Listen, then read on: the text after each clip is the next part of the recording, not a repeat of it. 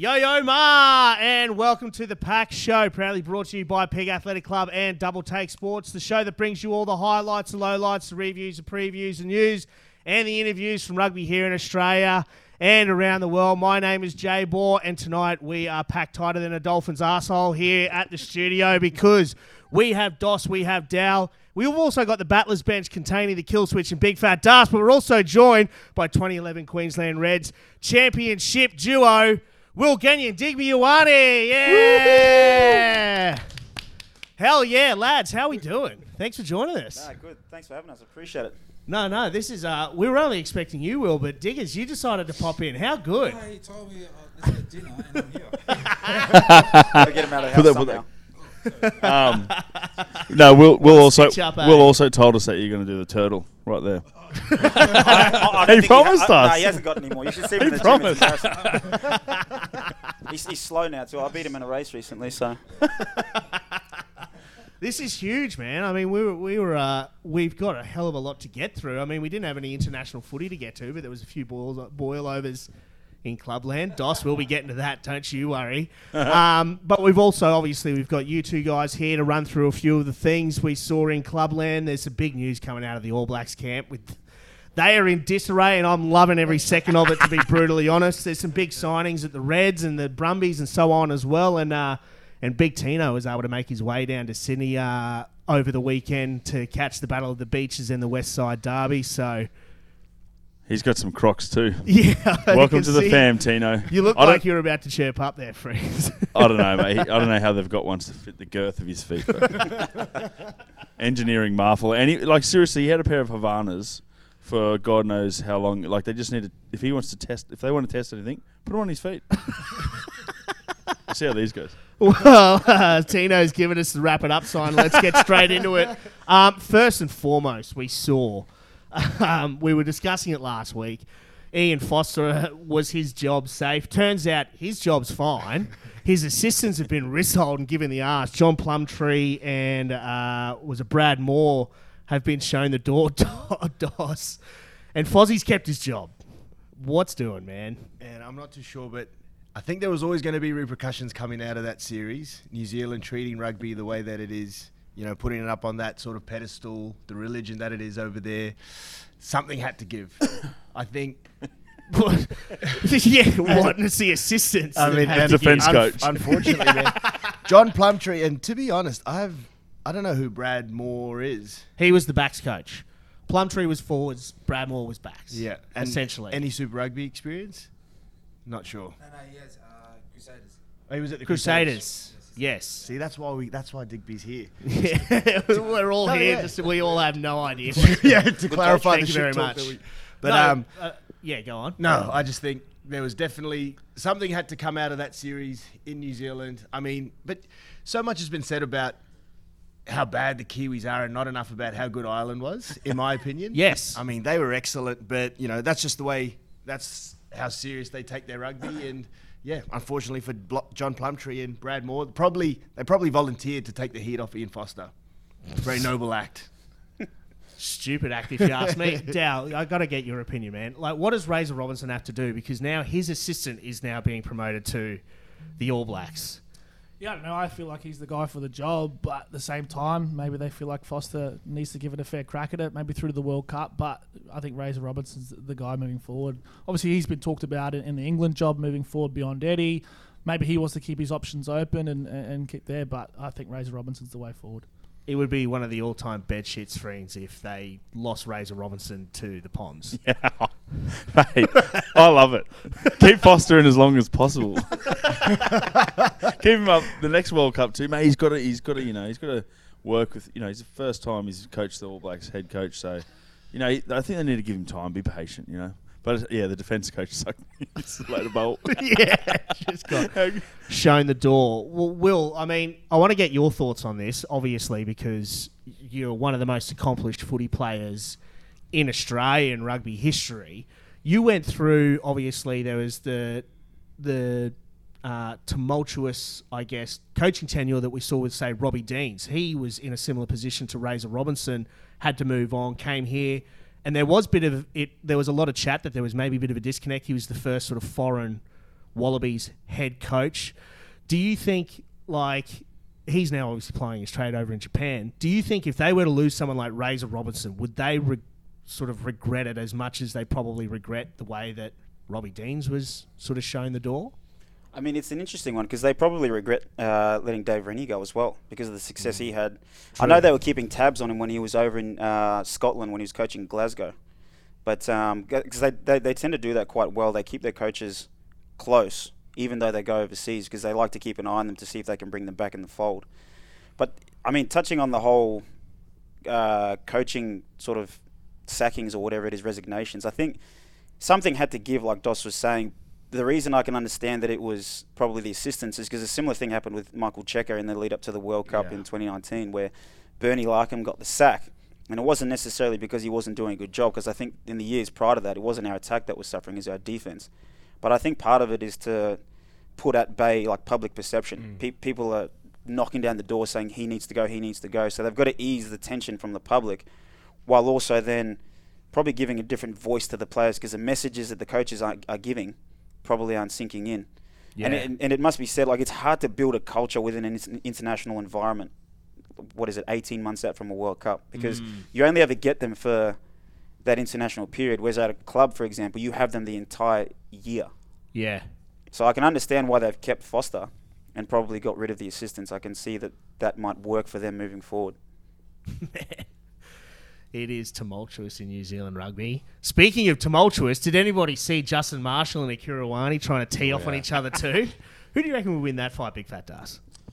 Akira, but but I'm back in Marshall. Oh, really? He's got the half. Mate, first of all, he's a big guy, and he also loves the piss. So he can. From all reports, he can throw him. Loose. From all reports, he can throw him. Well, apparently, Fox Sports they reviewed it or whatever, or Sky Sports, and went, nah, it's all good. So Justin Marshall's kept his job. It's all sweet. Well, they're happy with it. Probably just. I saw some article where Justin Marshall was like throwing chat, or someone was throwing chat about how he should never have been in the jersey, or he's disgraced the jersey or something. So maybe something like that was said, and Akira's just. From all accounts, Justin Marshall was chirping off hard to just the All Blacks. And then during the week, he was actually on the Breakdown show and actually said that he reckons there's a few players in that squad who didn't deserve to be. And you reckon he told him personally after a couple of. He would have had a skin full of diesel and let him know. Full halfback. Classic halfback. Full halfback. Classic. Just getting under his just leave it alone. Sometimes pull him back. I wouldn't argue with him. He's massive, and he's an all-time great. So I'd be like that. Yep, Justin, I shouldn't be there. It would be weird if you were there, to be honest. But I don't know. Long story short, it's not been a very good couple of weeks for the All Blacks, Dos. No, it hasn't. And I mean, I think that's just frustration, manifesting itself in the way that Akira's probably chirping up at Justin Marshall. I think, he's known to, as the boys have alluded to, he's known to speak his mind and be a bit chirpy, as all good halfbacks are.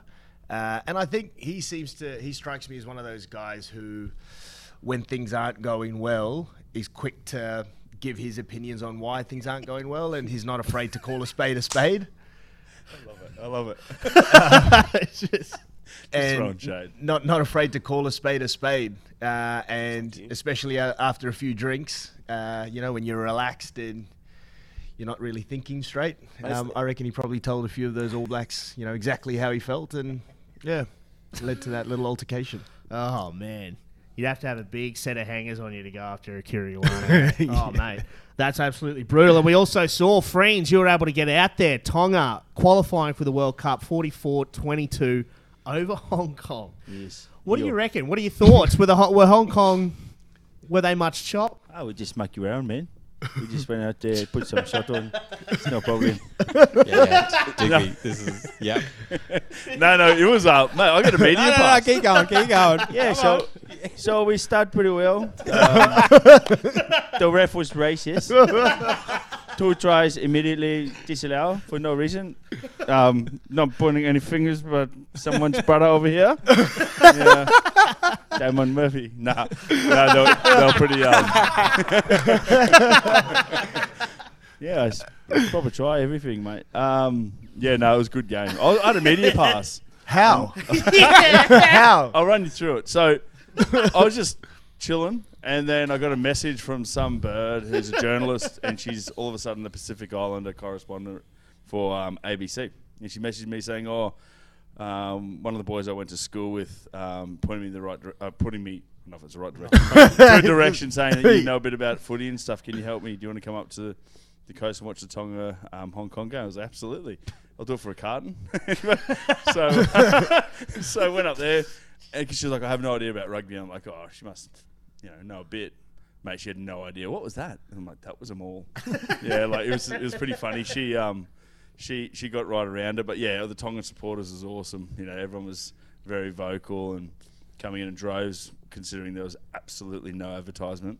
The old Coconut Wireless went pretty well and got out there. So did you have to write a post-match report or anything? She did. Oh, she did. It's on live. It's live online. I should have bloody shared it. Oh, so you were there just as like a translator of sorts. Basically. A rugby translator. Yeah. So who was that? And I was like, oh, that was Tima Whanganuku. And she's like, Whainga what?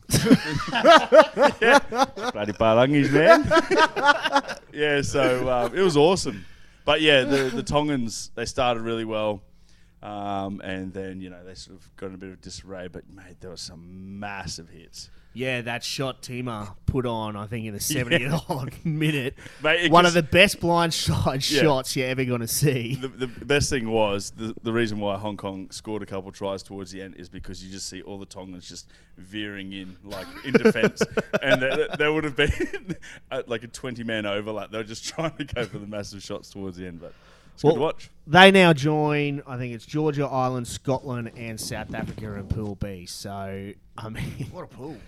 That is a hell of a pool, and Tonga's fortunes haven't been the best of late, Dow, but they're going to struggle in that pool, surely.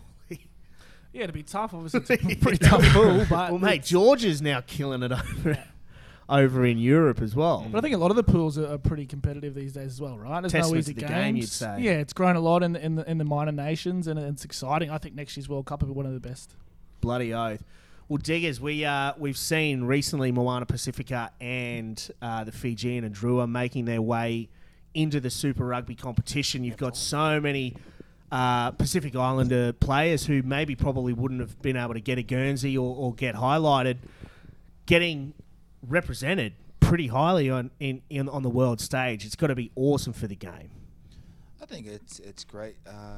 Just for the Pacific people in Australia, I guess. I think that Fijian team, I don't know how long they've been together for, but they're beating teams like the Rebels, been gone for the last, over 10 years. Yeah. And they're just dominating. You can just see you could have the best players like at the Rebels, but you still lose. But Fiji, it's a small island, and they're kicking ass. Yeah. So it's just opportunities. For me, I love seeing that, and they just come out of nowhere and just killing everyone.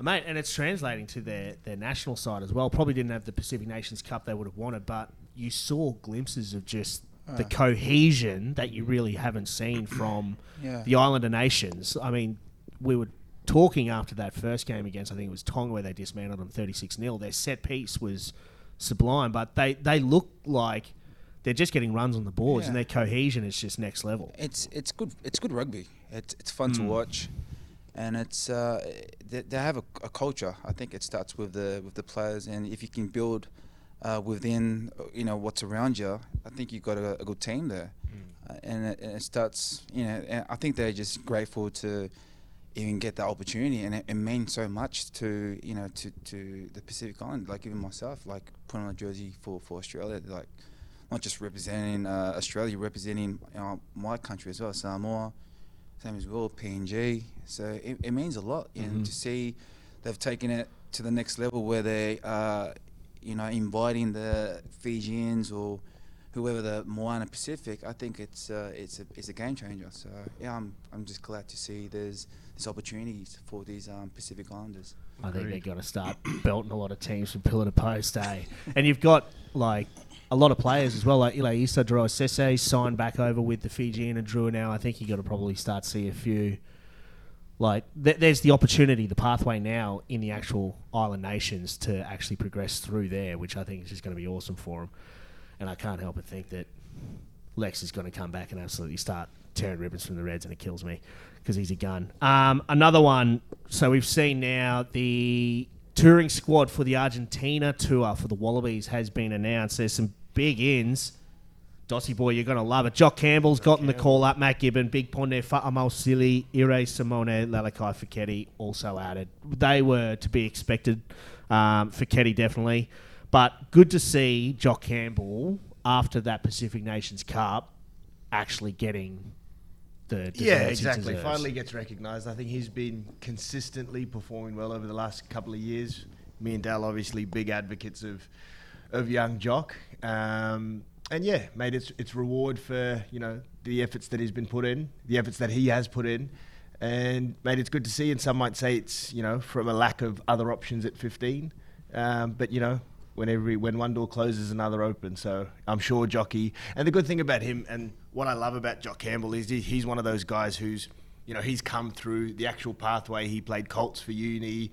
He played reserve grade, did his time at Premier grade, got his contract, I think, in 2019 as a 24-year-old. So, and when he made the transition into Super Rugby, the difference between a really good game and a bad game for Jock is so small. Mm-hmm. He's quite consistent at what he does. And, and I have no doubt that he will step up to this next level if given the opportunity, exactly how he has. Mate, he'll kill it. We saw Fraser McWright added as well, Dow. That was always going to come, you'd have to say. But the big one is Rory Arnold has been added. Obviously, we needed some second rowers after late injuries. Jed Holloway, Darcy Swain's still got that red, maybe.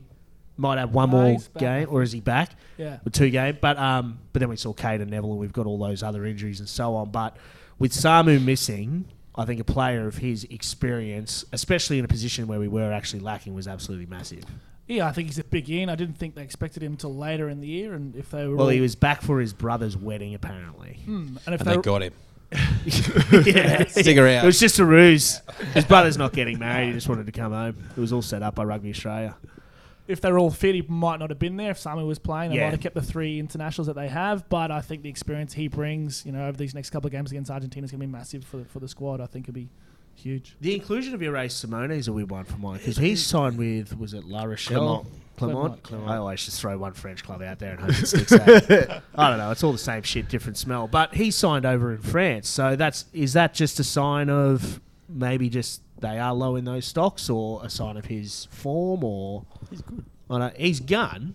Not saying, but they also picked Lalakai Fiketti. We still have Hunter Paisami, Len Stiffy-Tau. We do have plenty of centres there that could probably fill that role. Yeah, it'll be interesting to see who they go with to fill the void that Samu's left.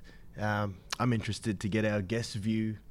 Willie, who, in your opinion, takes Samu's jersey or fills that void at 12 for the Wallabies?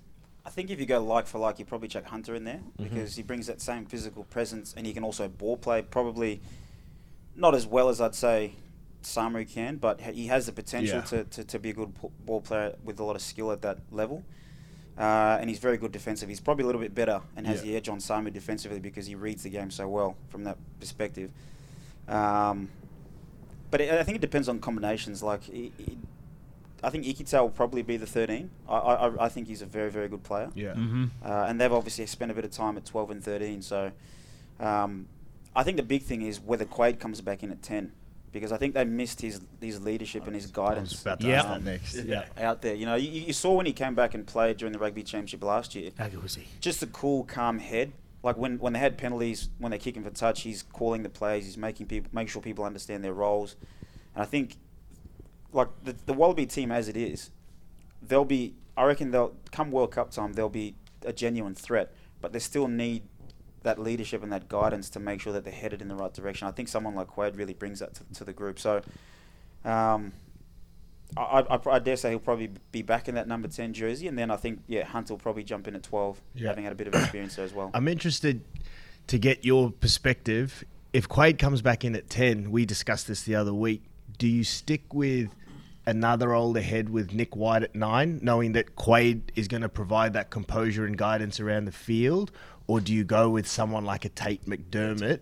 You got to keep Whitey. You got to keep Whitey? Whitey's probably been, along with Marika, has been the best player in that team. Gun. I honestly reckon, and I don't say world class very lightly because I feel like everyone's world class according to people's standards these days. He's genuinely been world class. You can notice when he doesn't play. You can notice when they take him off. They lose direction, even when Quade's out there, because a lot of their game is structured around the 9 making decisions on whether to play left or right. They, like having spoken to Quade, they're very structured in the sense that, say, when they get kick receipts or when they're playing off set piece, they know where they've got to be on the field, so they've got numbers everywhere that they are. But then it's then on the 9 to then decide whether he goes back to the short side, the open side, plays out the back wide, or kicks. And you need someone who's in that position who can make the right decision more often than not. And I think he's been doing that really well for the Brumbies, and he's been doing that really well for the Wallabies. And I think you really notice when he comes off the field, they lose direction. Do you guys notice that they've been playing heaps on the short side lately? Does anyone know? Why do they do that? I'm not really sure why. You know what I mean? Like, because it just seems like sometimes. Is this a question from your ABC reporter friend? I'm now I'm basically a journo now. So. Why or more? No, I just noticed it heaps. I was like, oh. So a lot of the times, if you look at England, and when you play against teams that tend to fan out, a lot of the times they want to fan out and put line speed on you, but on the open side. Yeah. So if you can catch them on the short side, you make meters slowly and slowly. Then the defense has to bunch up again, and then you can create the opportunities on the open side. Yeah, Wasn't a dumb question. That's it. Was not a dumb question. Well, mate, it solves everything. What are your thoughts on the strategic replacement with 10 to go of halfbacks if that halfback isn't actively like gassed? Playing shit. I remember when we used to be 10 minutes left on the clock, we're either up by 5 or within striking range of winning a game, and then we look over and you're on the bench going, and you not a bead of sweat, and it's like, why'd they take Will off? You know what I mean? Like, Yeah. What are your thoughts on? I think, first of all, I think the game's a lot faster now. And they've got a lot more sports science involved where they can read your heart rate and see what your meters per minute are and your max velocity. And then when they start to see things drop, you got to balance those decisions on that data as well as like the eye test. Is he still taking the right options? Is he still reading the game well, or is he too fatigued at the point where he's making bad decisions and he's too slow? I didn't ever knew that. Yeah, what goes into it, eh? No, there's a lot that goes into it. Like, and then I hate coming off, so like I'd be like, why'd you take me off? I used to notice that. Look at the clock. I don't know. I'm off. Yeah. Just a little face. Then they'd show me the data and be like, yeah, I should have come And then off also 10 minutes ago. sometimes the replacement that would come on for you. Like, why is he on? Yeah, I think it's a combination of all that. Asking him the question at the Reds, he never came off. Yeah. Like poor Ben Lucas would say, Lucas was like, "Well, come off, mate." And he goes, "No, go back." No, the best Fair enough. best thing about Link was I'd tell him before the game, I was like, "Don't take me off. I'm not coming off." Not coming off. And I'd be like, I'd be cramping with 10 minutes to go. I wouldn't be getting the breakdowns, and he wouldn't take me off. He did it with Robbie Deans as well. He said, "Mate, come out." He goes, "No, you stay there." I'm good. Oh, I'm good. Benny Lucas. Yeah. I was younger then, so I was a little bit fitter than what I am now. Now it's like 60 minutes. Yeah, take me off.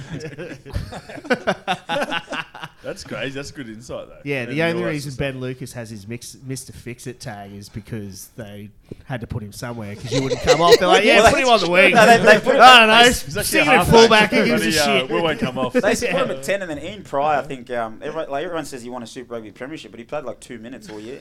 Yeah. Yeah. I'm like, did he really? And Frisbee as well. Poor Frisbee. Well, Frisbee played wing. Does he want to 12, swap? 10, back. Get off, mate. But the funny thing is, whenever he came on, I'd be like, all right, I'll play 10. But then when it's defense, you defend at 10. I'm going back to halfback. Pickle wouldn't have cared, though. Nah, he's like, yeah. It's fine, mate. No, Pickle's the best. Yeah. He's like, yeah, I'll do it. Frisbee's good, man. Yeah, he's good gas, man. He let me shave his head on his first tour to South Africa, and his hair's never grown back since. Have you seen his ass? Oh, man. It was His hairy. ass? Oh, mate. That's where all the hair started growing. I know. Drop down the back. Kind of looks like Sid off Ice Age. He does. Yeah, he does. I was at the Classic Wallabies last year. Funny story. Now T goes, "This is the guy with the hairy ass." I said, "Yeah, it's him. It's Frisbee." I said, "Frisbee, we're in a bar. It's Frisbee. Can you just go to the toilet and show?" Oh God, Digby your ass. He pulled down his pants. in the middle of the bar. Yeah, he does that. He just popped out. It's like something popped out. It's just a throw. It was like Willie's head just. Yeah, braided. It was funny. He's got dreads in there. That's so good. That's awesome. Sorry, Pick. Just got stitched up so bad. Poor bastard. We'll have to get him on the show. He's good gas, Pickle Frisbee. And then one last thing as well. So Luke Jones has just signed a 3-year deal with the Reds. So he'll be available for Wallaby selection. So I wouldn't be surprised if maybe during the Rugby Championship he may get a call up. And then Tino was saying Jack Debrasini's been confirmed he's signed to the Brumbies as a backup 10 or, as support for Noel Olesio. So that's got to be absolutely huge, Dal. He's been awesome for West Harbour.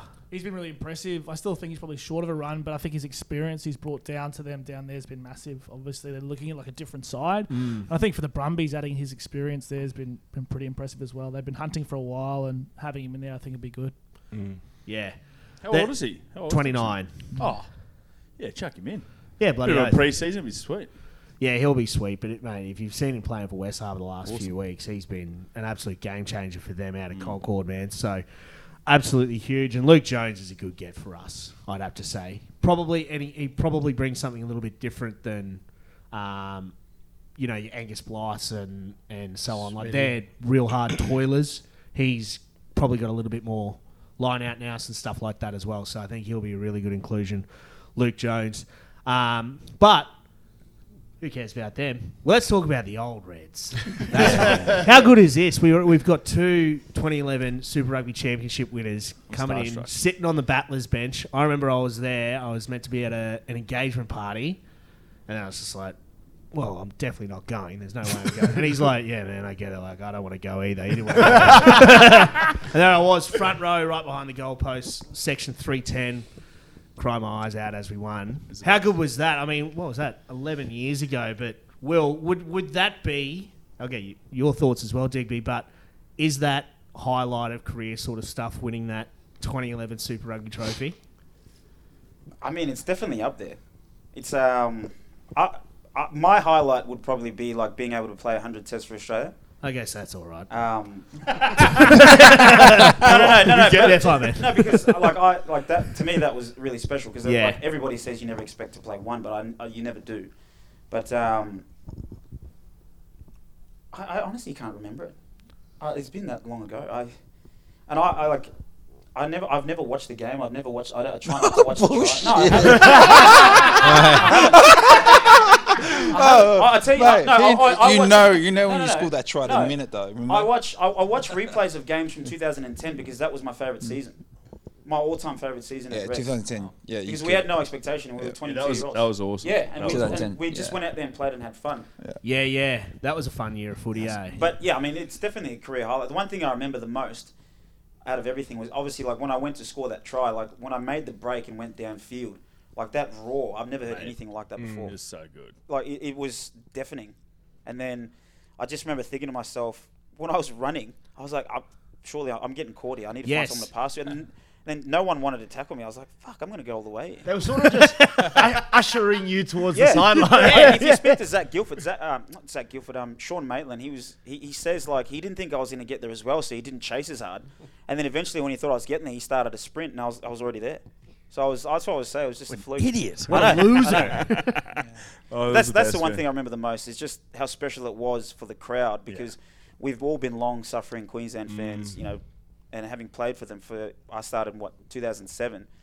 We were getting 5,000 people at Suncorp. Eddie Jones was spraying us, telling us to give our match payments back. Jim Tucker was money, Will.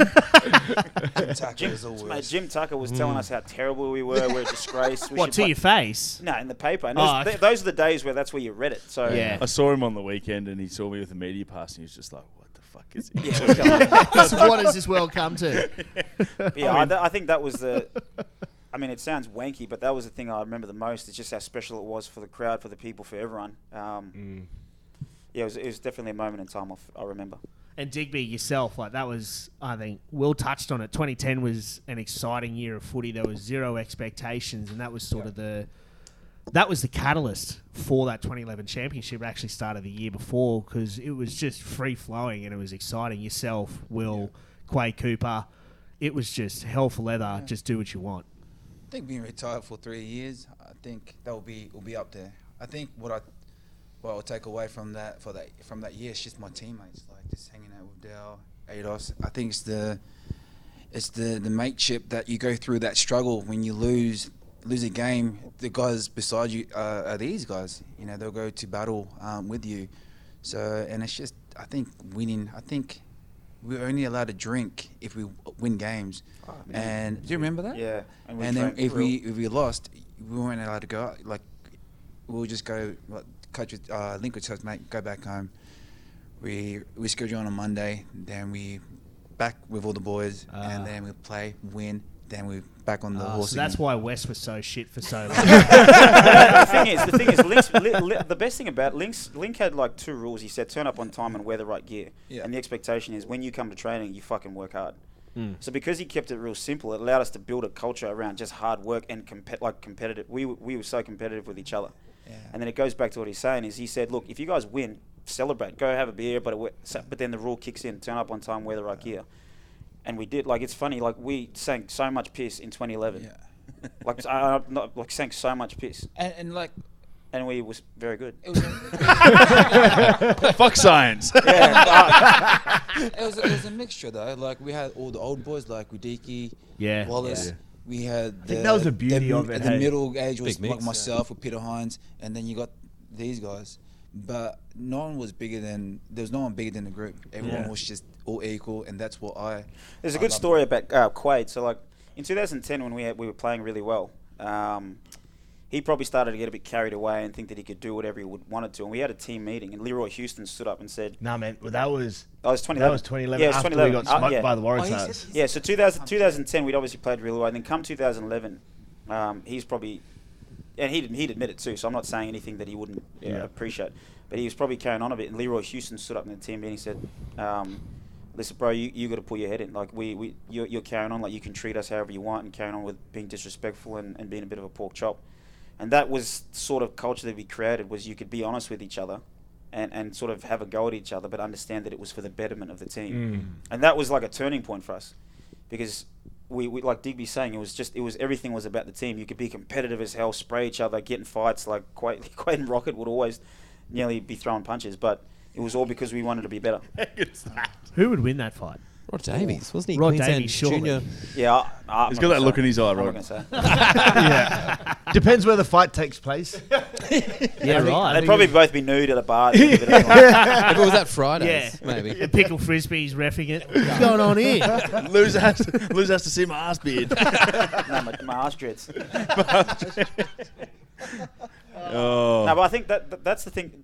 Touching on what he was saying, that's the thing you remember the most, is like all the hard work that went into it, because the culmination of it obviously is you get to win, but you never remember. That's what I'm saying. Like you don't really remember the game or lifting the trophy. You actually remember like the trainings on Monday, Tuesday, Thursday, Friday each week that went into it, and that's what you get enjoyment from, I think. And remember, like weekly, Link there was always something that he would add in to the preparation of the week. You know, there was always a goal, that we'd have to achieve. Like when they went to South Africa that year, they'd never won, whether it was 2 games or never beaten the Stormers at Cape Town. Yeah. So that was the challenge for that week. The Brumbies in Canberra, round 3, like we'd never beaten them down there. So it always set little goals, and then you tick them off.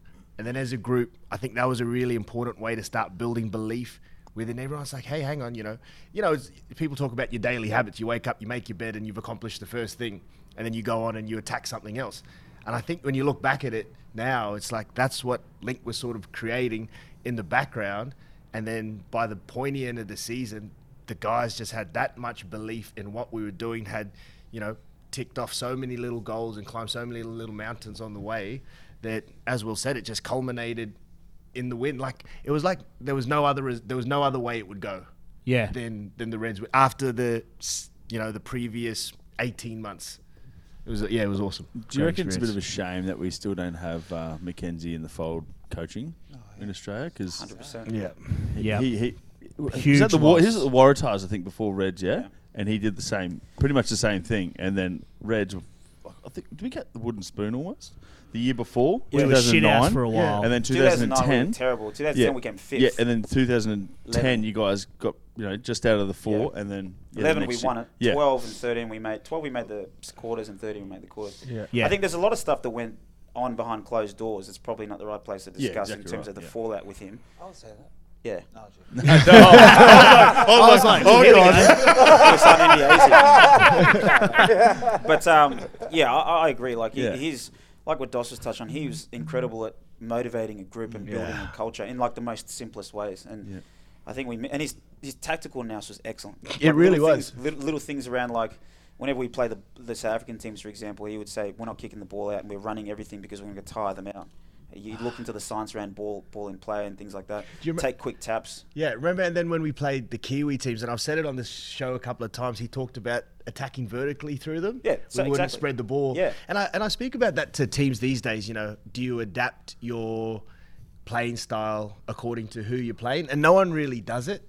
But I think because those years at the Reds, those 3 or 4 years that I spent there, we had the luxury of having Willie and QC directing us around, so we could adapt on the run. Yeah, because they was smart enough rugby guys to be able to do it. But yeah, you don't see it happening these days, and I think it became like the norm for me looking in and being there. I was like, oh yeah, all right. So it's normal to have a different game plan this week, and then go in with a totally different game plan this week. But it's not really, and I mean, it just speaks to how special that group was. So touching on the England point where you were saying like playing a lot on the short side. So I learnt that from Ioane McKenzie. Yeah. So when we played the Chiefs, they never committed numbers to the ruck and they would rush. Yeah. So his thing was like, people think that we just have to pick and go close to the line, but Yeah. what we're going to do is we're going to go vertical, pick and go through them, and then once we suck them in, I want you to play to the short side. Yeah. Because then a lot of the times when teams want to rush, they stack the open side. Yeah. So if you ever go back and watch those games around that time, we would just go through the middle, play short side, go through middle, play short side. Once we got them behind them, and we're moving forward, then we play out to the backs. Yeah. And then the other beauty about it was like we had 2 calls. Broncos was play narrow, and Chiefs Cowboys was play wide. Yeah.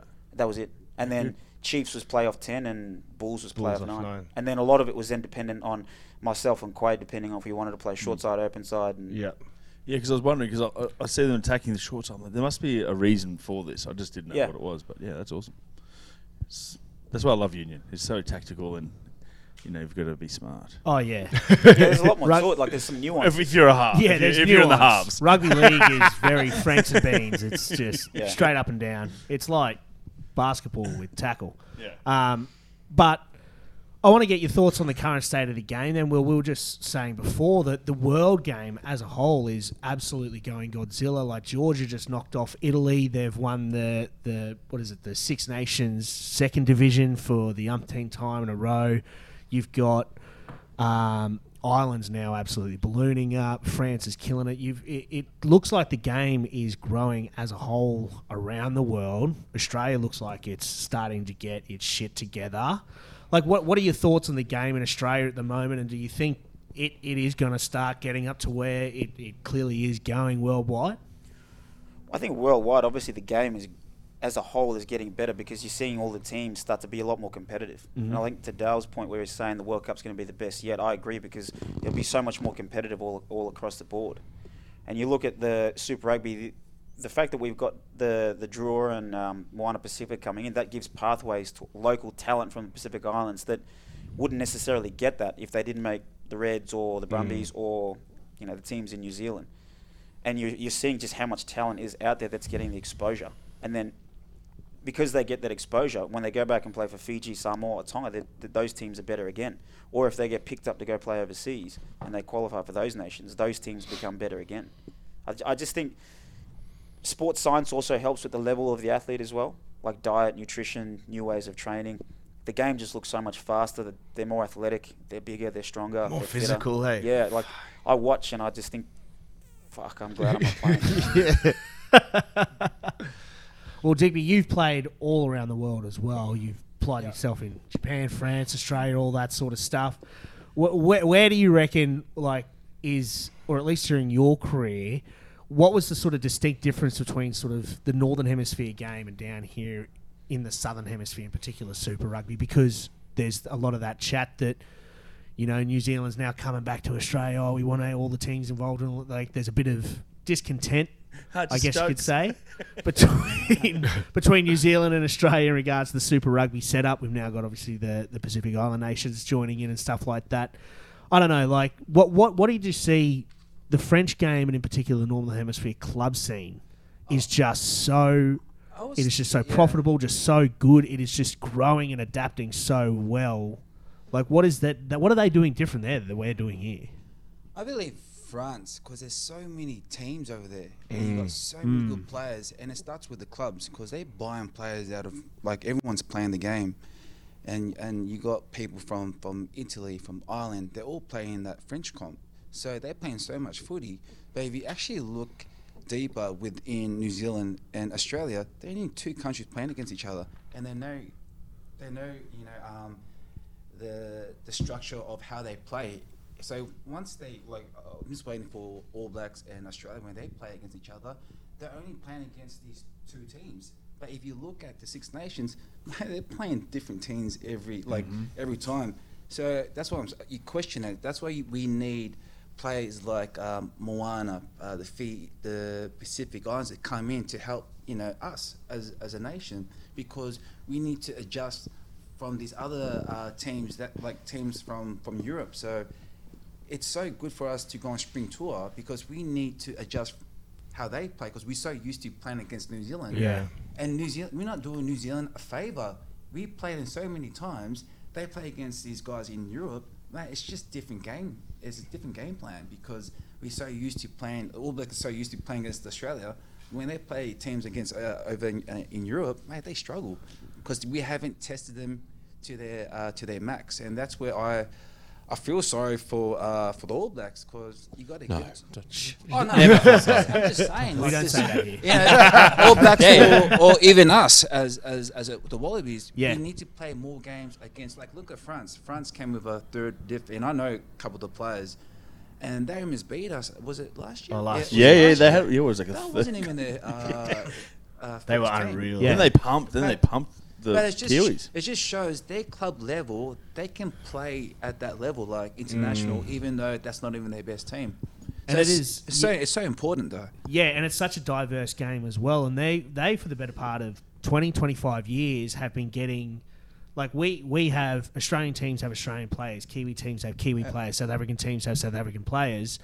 Like, you'll have a French side with, like, a Georgian next to an Italian next to half a dozen Frenchmen, and then a Tongan and a Fijian and a Samoan, so they learn all these different styles of footy. That's part of the problem. I think I said this, Quade and I were having a chat. I was saying, imagine how much better the game would be if you just said Aussies and Kiwis could play for any of the Super Rugby teams. Yeah, a draft system, a draft system. We were 100%, talking about this, because then, like, I find the problem with the game from a Super Rugby perspective is, like, at the moment, there's no characters in the game that people, like, either aspire to or just want to go and watch. Do you know what I mean? So, like, you look at rugby league as an example. Like, there's characters all over the game, and as the media in doing the NRL, they market those characters. They push them out there. That's what the pack show's for, man. That's what the pack show's for. That you create those, like, heroes, those villains for people to be able to follow. And I think imagine if Beauden Barrett was playing for the Reds. 100%. Imagine if, like, back in the day, Ma'anonu was playing for the Brumbies. Like, you then bring in It'd a be new better fan for the base. game. Mate, you bring in a new fan base. Yep. So from a marketing perspective, it's better. But then from a, like, the competition's perspective, the talent is then spread equally, and it's a better competition. Yeah.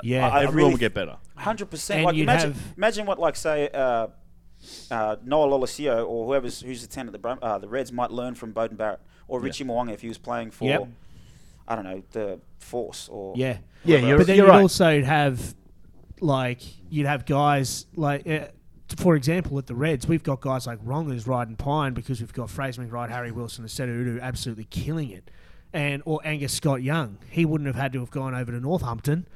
He maybe could have gone to a Kiwi side because he went down to Bay of Plenty and got Steamer of the Year or whatever like he was maybe better suited to that the setup. talent You'll keep the talent in Super Rugby. Yeah. You'll keep it in Super Rugby, and I promise you, it'd make a much better competition because it's more even. And it's interesting. Like you want to see, like, because when you go see the All Blacks, essentially you're just seeing when you see New Zealand teams play Australian teams, it's like it's All Blacks versus Wallabies, pretty much. Yeah. Like mix it up so that when we have Super Rugby, it's just different. Man, you're onto something. That sounds brilliant. Heard it here first. It's going to happen, guys. You run it for us, Dal. Yeah, Dal. Get on We'll get a Dal and proposal Twiggy. together this Dal and week. Twiggy. I'll just be the tea boy. I'll just make you tea. I'll do it. Just on that note, I thought he meant like kicking tea, right? Yeah, I thought he meant kicking Both. teeth. Make from tea both tea? your perspective, what is the ideal scenario? Obviously, if you looked at merging Australia and New Zealand, you could play for whoever, but is there anything else that you would change? Do you know what I mean? Does Japan come into it? What does it actually look like, the ideal scenario to grow the game in the Southern Hemisphere? I like the idea of Japan coming into it, but not as like a thrown together Sunwolves team, because there's no fan base, there's no culture, there's no environment that's like, if for example you bring in Panasonic or a Suntory, they bring with them a fan base. They bring And a with them shitload of cash. Well, yeah, I mean that, but they bring with them fan base, culture, and history. So that automatically adds to the competition, and it's like when you speak to all the guys that played for the Sunwolves, it literally was like a barbarians trip. It's like they're just there and they didn't have any cultural identity around what it meant to be to play for the Sunwolves, and they just didn't give a shit. Yeah. There was a difference between clubland and NRC. Yeah. You've got your clubland tribalism, and the NRC is 100%. fabricated horse shit. Same with like the Sunwolves and Kamaishi Sea Waves, one of the most successful club sides in Japan ever. They shit their mutt everywhere through Kamaishi for that side. But they did 100%. They did bring like some Japanese good players too, the hooker, Gaki, and the prop to the Rebels, but they treated them like they were nothing. That's why I get pissed off, because these guys play for Japan, they went to the Rebels, and they didn't even give them game time. Yeah. And that's why it's so sad. Yeah, Highlanders, they sort of utilised them pretty Like that well. number 8. Yeah, the How good number was 8, he? the halfback would always come Yeah, on, and then yeah, shot a yeah. Hori. Well, he was there when they won the comp. Yeah. And the number 8 last year was awesome. Yeah, he was really good. So that's the other thing I'd like to see is like rather than NRC and like, because again, when you make the NRC teams, what is it, Brisbane City, and again, you have no fan base, you have no history, you have no connection to anything. Whereas if you just said, well, and this is just me spitballing, if you got the best 6 teams in 100%, man. in Sydney, Yep. Brisbane, best 4 in Perth, and I don't know, Canberra, whatever it is, and said you guys play off, and that's NRC. You bring with them like the fans, the Can you history, the imagine, tradition, man? and like, can you imagine like Sydney Uni coming down and 100%. playing Jeeps? You talking shit on the sideline, yelling. No, but that's I'll be cheering for Sydney Uni. no, but that's my point. It's like Yeah. you have that fan base and that like tribalism. Yeah. 100%. And then the teams that miss out, who miss out on the top Promotion, 4, relegation. Yeah, 100%. but there'll be, because there's good players in it, like really good players in every team stuck at a club that doesn't make the finals or about go East. into the next You talk about competition. East. Maybe talking about What do East. East Not do? talking about East, you're awesome. But then, being able to pull 2 or 3 guys out from one of those lower teams to strengthen that for when you play the Sydney Unis or what, man, I totally It'd be agree. sick. It'd be Yeah. awesome. Yeah. Well, you got a couple of games, like, was it last year, the year before? You could sort of experience it again, like, everyone talking crap. Mate, and- I loved it. I Yeah. honestly, like, I went back down there to play with my brother, and like just the atmosphere. It's the crowd's on top of you. You're yelling from the side. It's amazing, and that's something I think we need to tap into. I really believe that. Because the fan base is there. It's just how Exactly. how do you engage them to that next level, especially with. I mean, it begs the question. Like, Rugby Australia obviously didn't send anyone into grassroots rugby to get feedback on what they think, what sort of competition, or in terms of creating that next tier, what they would like. Because guarantee you, no one would have picked. Let's create these random teams who are based out of here, based out of there. May as well just brought the Ballymore Tornadoes back. Mate, That was bloody hell. don't spray them. I play. No, but I think that's a good point. It seems like we just try to copy the New Zealand model. Yeah. Do you know what I mean? And that's exactly it. Yeah, It's rather than let's see create what our- works for us. Yeah. Yeah, But you but can sort that of- was created about 135 odd years ago. But you so can sort of there's do a that, very though. big difference Yeah, between exactly. that There's a and tribalism. Brisbane City. You can sort of do that though with the and have the 2 tiers. They have two tiers, I'm pretty sure, as well, and have that promotion. They've relegation. actually got 4 or 5 tiers. They've got the Heartland competition with Yeah. guys like Mid Canterbury, West Coast, all that sort of stuff. So that is in their blood over there. That's been set up for a long time, and that's how it has been done. We can't replicate that. It's not overnight like we were attempting to do. So, all right, we're going to plough ahead because we got wrapped up in having a good old yarn there. That was good That's times. good. Feeling Very good. You're very knowledgeable of rugby, Will. Whenever we get guests on this show, I'm like, fuck, we know fucking nothing about the game, eh? Yeah, I don't mind blown. Almost had an aneurysm. But now it's time, without further ado, for the Battlers Bench. No intro. Gotcha. We were just getting to hurry up. Straight up, Battlers Bench. We thought we'd start off with some dead ringers. Freens, why don't you start us off with the dead ringers? Well, mate, yeah. Well, I was at work the other day, and I know that Uni have fallen on tough times with a few losses today, and I had a double take. I thought I saw Mick Heenan on site. Who is that dude? That's Nick. So obviously he knows. Obviously he knows got some explaining to do. I think he might have been in Townsville about 30 years ago. But yeah, the old labourer at work. I'm like, mate, like have a look at this guy. Have a look at this guy. You look exactly like him. He goes, holy shit, man, that looks like my dad. And I was like, you're correct. So did you get that guy to pose for photos for you? Yeah. Was he like, what are you doing? I showed him Hino. Okay. I showed him Hino. I go, mate, I think. Did he see it? Yeah. Like he went, oh, I get it. No, he was like, holy fuck, man. He looks pretty rapt to be. Yeah, he looks creeping chuffed on to him. be there. I They love have it. this. And then after Freen sent me that, I then found on Facebook. So these two blokes play baseball. They're not related. They're both dead ringers for Mick Heenan. No, okay. Yeah, no. And then the next one was, They have the same name I remember too. there's a comedian over in America. Oh, no. Okay, here we go. Now now he looks even more like him, right? I put a little hat on him. Doesn't he look like Mick Heenan? Yep. And then Free and easy. and then next one was when you went down to. So I watched the Hong Kong Tonga game and saw a couple of boys out. There's a big number 7, Luke Vandersmit. He's a good-looking rooster. Yeah, he's not. What is that? Another dead ringer I found. J-Ball. Whilst you were meant to be down in Sydney, is this what you were doing? And then I found one looked like Doss. Look at that. Hey! And then there's that looks like Dal, right? Ripping and the tearing. They look like Pickles moves at a Mad Monday. Yeah, right. Look at what he's got stuffed in the back of his chungas there.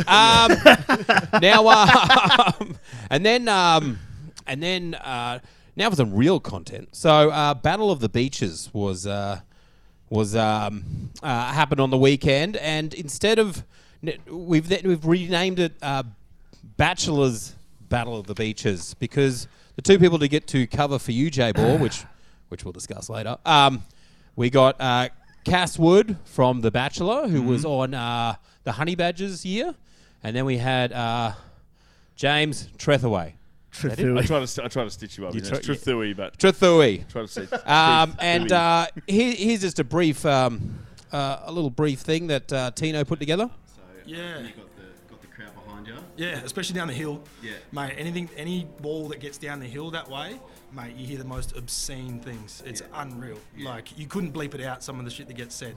Maybe we'll have to sit up down there. Mate, get up on the hill. Honestly, you'll hear some things. Yeah. Tony Abbott was up there once. Made him skull, which was pretty funny. Yeah. But yeah, it's a good spot to watch the game. Trust me. Yeah, you can't be sober. If you're sober, mate, you'll leave there a different man. Hey, my name's Cass, just down here at the Battle of the Beaches. We're at the famous Manly Hill. Today's the 100th game, derby game, so enjoy it. How are you feeling? Pretty good. Feel like Marlon's going to win at least 50-0. 50-0. 50-0 easily. Show us your game part too. Rats or flogs. Manly's always been the better team. It's just a bunch of flogs, so go Manly. It's a good game, but gee, this field stinks. The players here stink. The club stinks. I don't like it here in Manly. I don't know much what more to say. It's just the place is pissed off. I played for fourth grade. I'm a fourth grade veteran. We won. Fourth grade had a solid win, and at the end of the day, no one actually cares about first grade. It's all about fourth grade. I want to thank the Marlins for being Manly Marlins. Thank you for being great hosts. All of your mothers are wonderful women. All right. I want to thank all of them for attending today. All right. They absolutely make my nights. Every single night out. I love them. I love how they just start rinsing.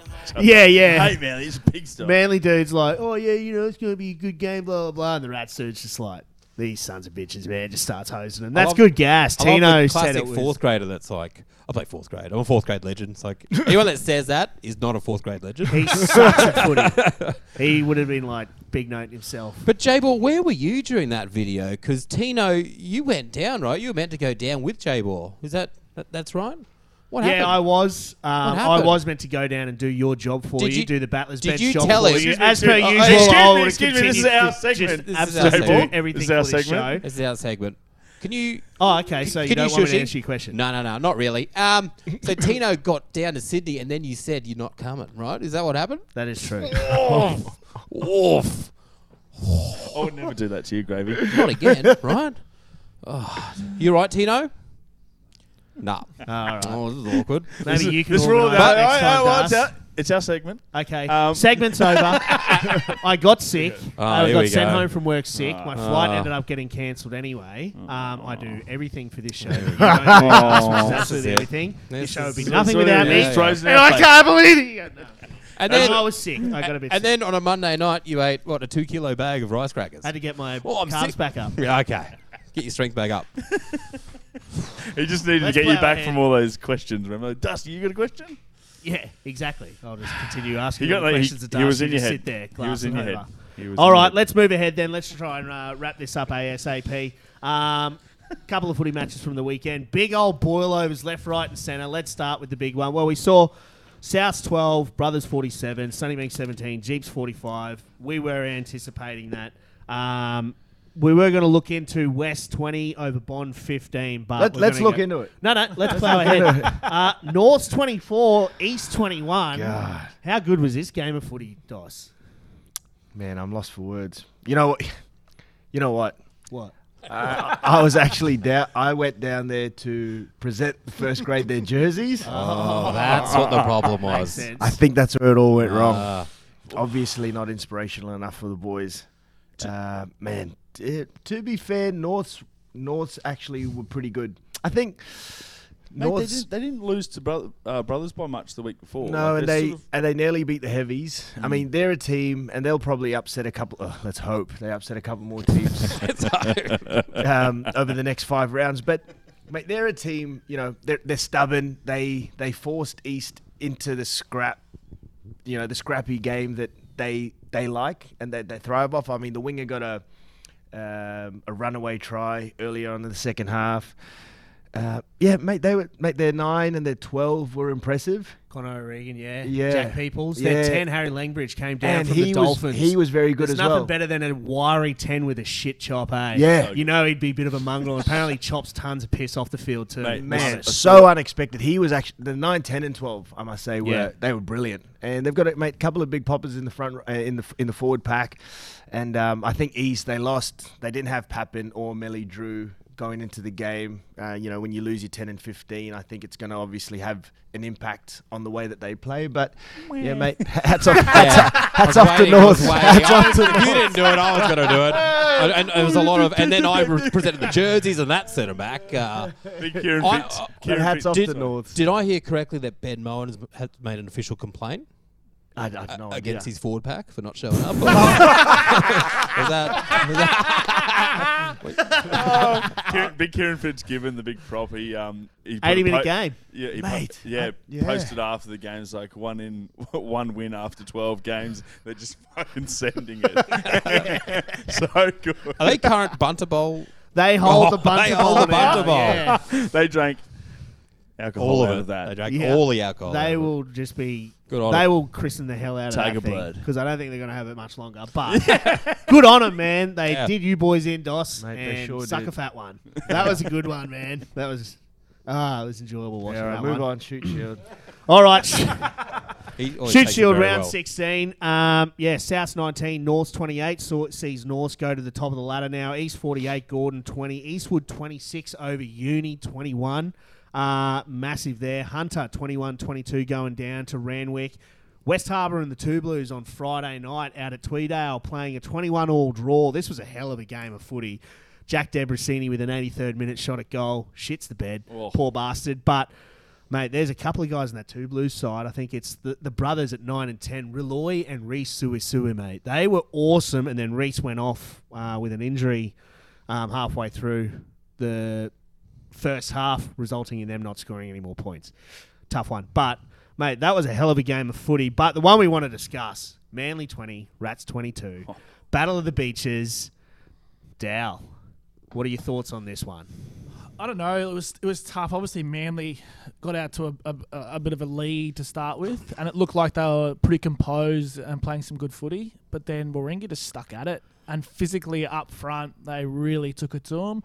Obviously, the tight head prop scored a hat trick. Yes, scored a Sateki hat trick. Latu. Yeah, Latu was immense for them, and I think up front is where they ended up winning it. They just went toe to toe. They were aggressive with them, and also I think the physicality that they brought. You know what I mean? A bit of niggle. And they just ended up running over the top of them. Mate, Tino was saying, on Sunday night, he was like, you will not understand just this rivalry, brother. Like, you should have been here. He's like, you should have been here, man. I'm struggling. But he said 6,000 people. The banter was ridiculous. These guys hate each other. And you see it on the field. The niggle was massive. And scuffles. The game was very well poised for the front rowers because all 5 tries were scored by props on the day. Ivan Fapulii for the Marlins, picking up the other 2 for Marlins. But this was old school footy. This was it.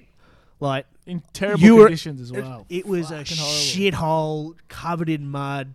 Stinks blowing up all over the place. 2 sides, 2 big teams just beating the ever-living piss out of each other, and it was awesome. Like, that right there, despite the conditions, was just an awesome representation of what we were talking about. We're like the whole, you get that tribalism. Like, that's what you need to capture. You need to capture that in a bottle, not Western Sydney Rams or whatever they were called, Greater Sydney Rams and shit. Like, that's what we need to get, but... mate, that's exactly right. And, we speak to Diggers' point before about like rugby players getting exposed to different environments. Everyone, we talked lately about the Queensland Premier Comp being a bit younger than the Shoot Shield. Like, just imagine later on in the year, Jeeps getting to go down to the Rats, playing them in, a home and away fixture and getting that exposure to that, the Sydney club rugby tribalism that they have down there. Everyone would love to do it. Just make a weekend of it. Go down. Get on it Friday night, watch the game Saturday night, maybe even a Sunday sesh. It'd be good. Everyone would be... When do they watch the game? No, there's no game. Yeah. No, it'd be awesome. It'd be awesome. You could distinctly see that because it was wet weather footy up here as well, and we saw Bond and West play, 2 top sides go against each other, and the Rats and the Marlins, 2 top sides going against each other, and the conditions were similar, like shit, soggy and all that sort of stuff, but you saw... The Sydney game, they are so much bigger. Like, they are just 100%. Like the back row from the Rats, Charlie McKill, I think it is, Alex O'Dell, like they all look like that guy from Bond. They are juicy. Devin Henson. Devin Henson. Yeah. Devin Henson. Yeah. Like just big lads. Yeah. You could just see that their game is on a different level in regards to that physicality that we discussed. All right, let's wrap this up now. It's time for our rugby segment, where we obviously run through who our rugby was from the weekend just gone. And Friends, yours out of Hong Kong. Tommy Hill, mate, incredible. He was those massive shots getting put on, and he was. And you think he's going to get shotted? Boom, get off me. Balls. Ended up getting blindsided there. He's not bad. No, he made the advantage line a fair bit, considering the big honkers boys. They didn't really want to run the ball towards the end of the game. Then there's a few kicks going through, but he just ran and went hard. So massive fan. He didn't drop his nuts, which is good. It's good to see. White boys coming out of HK, putting on a clinic. Big fat Das, your rugby from the round just gone is Totai Kefu.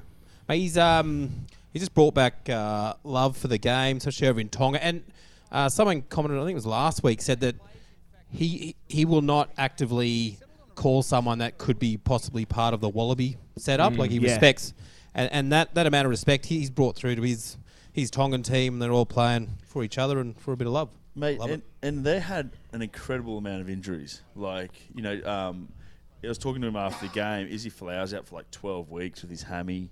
They had Tamani getting injured just in the warm-up or something like that, or the day before. All the boys were just getting injured, and so they were scraping together the rest of the side, and they still qualified. How good. Good on them. Hopefully they can have another 18 months to really start to hit the ground running, because they've got a hell of a pool they're going into. And speaking of Tonga, Dow, yours Sonatane Takalua. Absolutely awesome. captain, obviously led the Sippertow here, and you could just see right from the get-go how ready he was. Scored 3 tries for them. Was exceptional around the ruck, just sniping, and just led them extremely well. I think he did a really good job with the referee, just asking the right questions, but led from the front brilliantly. He was awesome. He is inspirational, and we saw him last year on the back end of that, drubbing at the hands of the... Was that last year or the year before? Maybe the emotion, as you said, leading that Sippertow, he was G'd right up. He was fizzing at the bunghole for it, and we saw the emotion on the other side of the coin after that dismantling by the All Blacks. Just his love for the game in Tonga. He is the sort of guy that they really need to build their game around. 100%. He was immense. Did he play any Super Rugby? I think he's been in France. He's played I know he's at Toulon now with Duncan. He seems like a really good dude. If you follow Duncan on Instagram, he's always playing tricks on this guy, and he reciprocates back. He's at pretty Duncan. fresh. He's But pretty yeah, fresh. seems like a pretty cool guy. And then Dos, on your side, you wanted to go a couple of blokes, a couple of Wallabies going down to Clubland. Sully Vunivalu and James O'Connor lining up for the Doggies and Brothers respectively. Yeah, I mean, to be honest, I didn't watch any rugby over the weekend. Glad we got you on a rugby show, mate. You're at the East game, though. But yes, I did. But couldn't pick anyone out of that game. But yeah, I mean, it's just great to see Wallabies coming down back to club rugby. Yeah. Whether it's getting match fitness or whatever the reason is, they can't underestimate the impact that it has on the rest of the team. Having someone like Rabs going down to Brothers, playing in a crucial position like 12. He's got Stixie at 10. Who played at 13 outside him? Young Ash Watson. Just things that they would learn in that week leading up to the game. And then, in game, the way he reacts to situations and how he makes decisions, just invaluable for these guys. So I love to see it. He was smooth, eh? He was pretty smooth. Was he? Yeah, he's really good. And then mine, Sateki Latu from the Rats. We were discussing it just before. 3 tries from a tight head prop in a derby. It's beautiful. In muddy, stinky conditions and killing it. Look at that. Sexy stuff. I mean, it's not every day that a front rower scores a hat-trick, let alone in the 100th Battle of the Beaches. Look at them. They're just stinking on too. It's the best, man. It is the best to see. Tyson Davis just absolutely giving it to the Marlins there as well. But, yeah, as I said, 3 tries. Look at the piggies, all filthy. It's just beautiful to watch. I'm rock hard. Is that what Speaking of which, when Will walked in, he was like, I was meant to call you suspenders. Suspenders, yeah. Like, what's that? From the wedding photo. Yeah. Because of the old moose knuckle. I deleted that off my Instagram. I've still got that. I think bring it up real quick. I think we've all got a copy. Cheers, yeah, I was like, a couple of days when I was like, you know what, this doesn't look great. couple of days, mate. You guys got my head. You know my head noise. Yeah, don't worry, we only put it on YouTube, so if anybody wants to see it, be sure to go to the Pig Athletic Club YouTube. And speaking of, be sure to go to the Pig Athletic Club YouTube. The only way this show gets out is if you like, subscribe, and share all our content, so please do go there. Get around the boys and help get the Pack Show where it needs to be. Make rugby great again. Indeed, make rugby great again. Will, Digby, thanks so much for joining us this evening, lads. It was absolutely awesome. Thanks for having us. Appreciate it. The best. The absolute best. Big Fat Das, friends. Wish I could say the same. Dos, Dallin, absolutely awesome as per usual. Tino, Zachy Boy, we couldn't have done it without you. As I said, be sure to tune in next week, but also like, subscribe, and share all our content to get the Pack Show out there for the boys. Stay safe, and we'll see you next week. Ciao.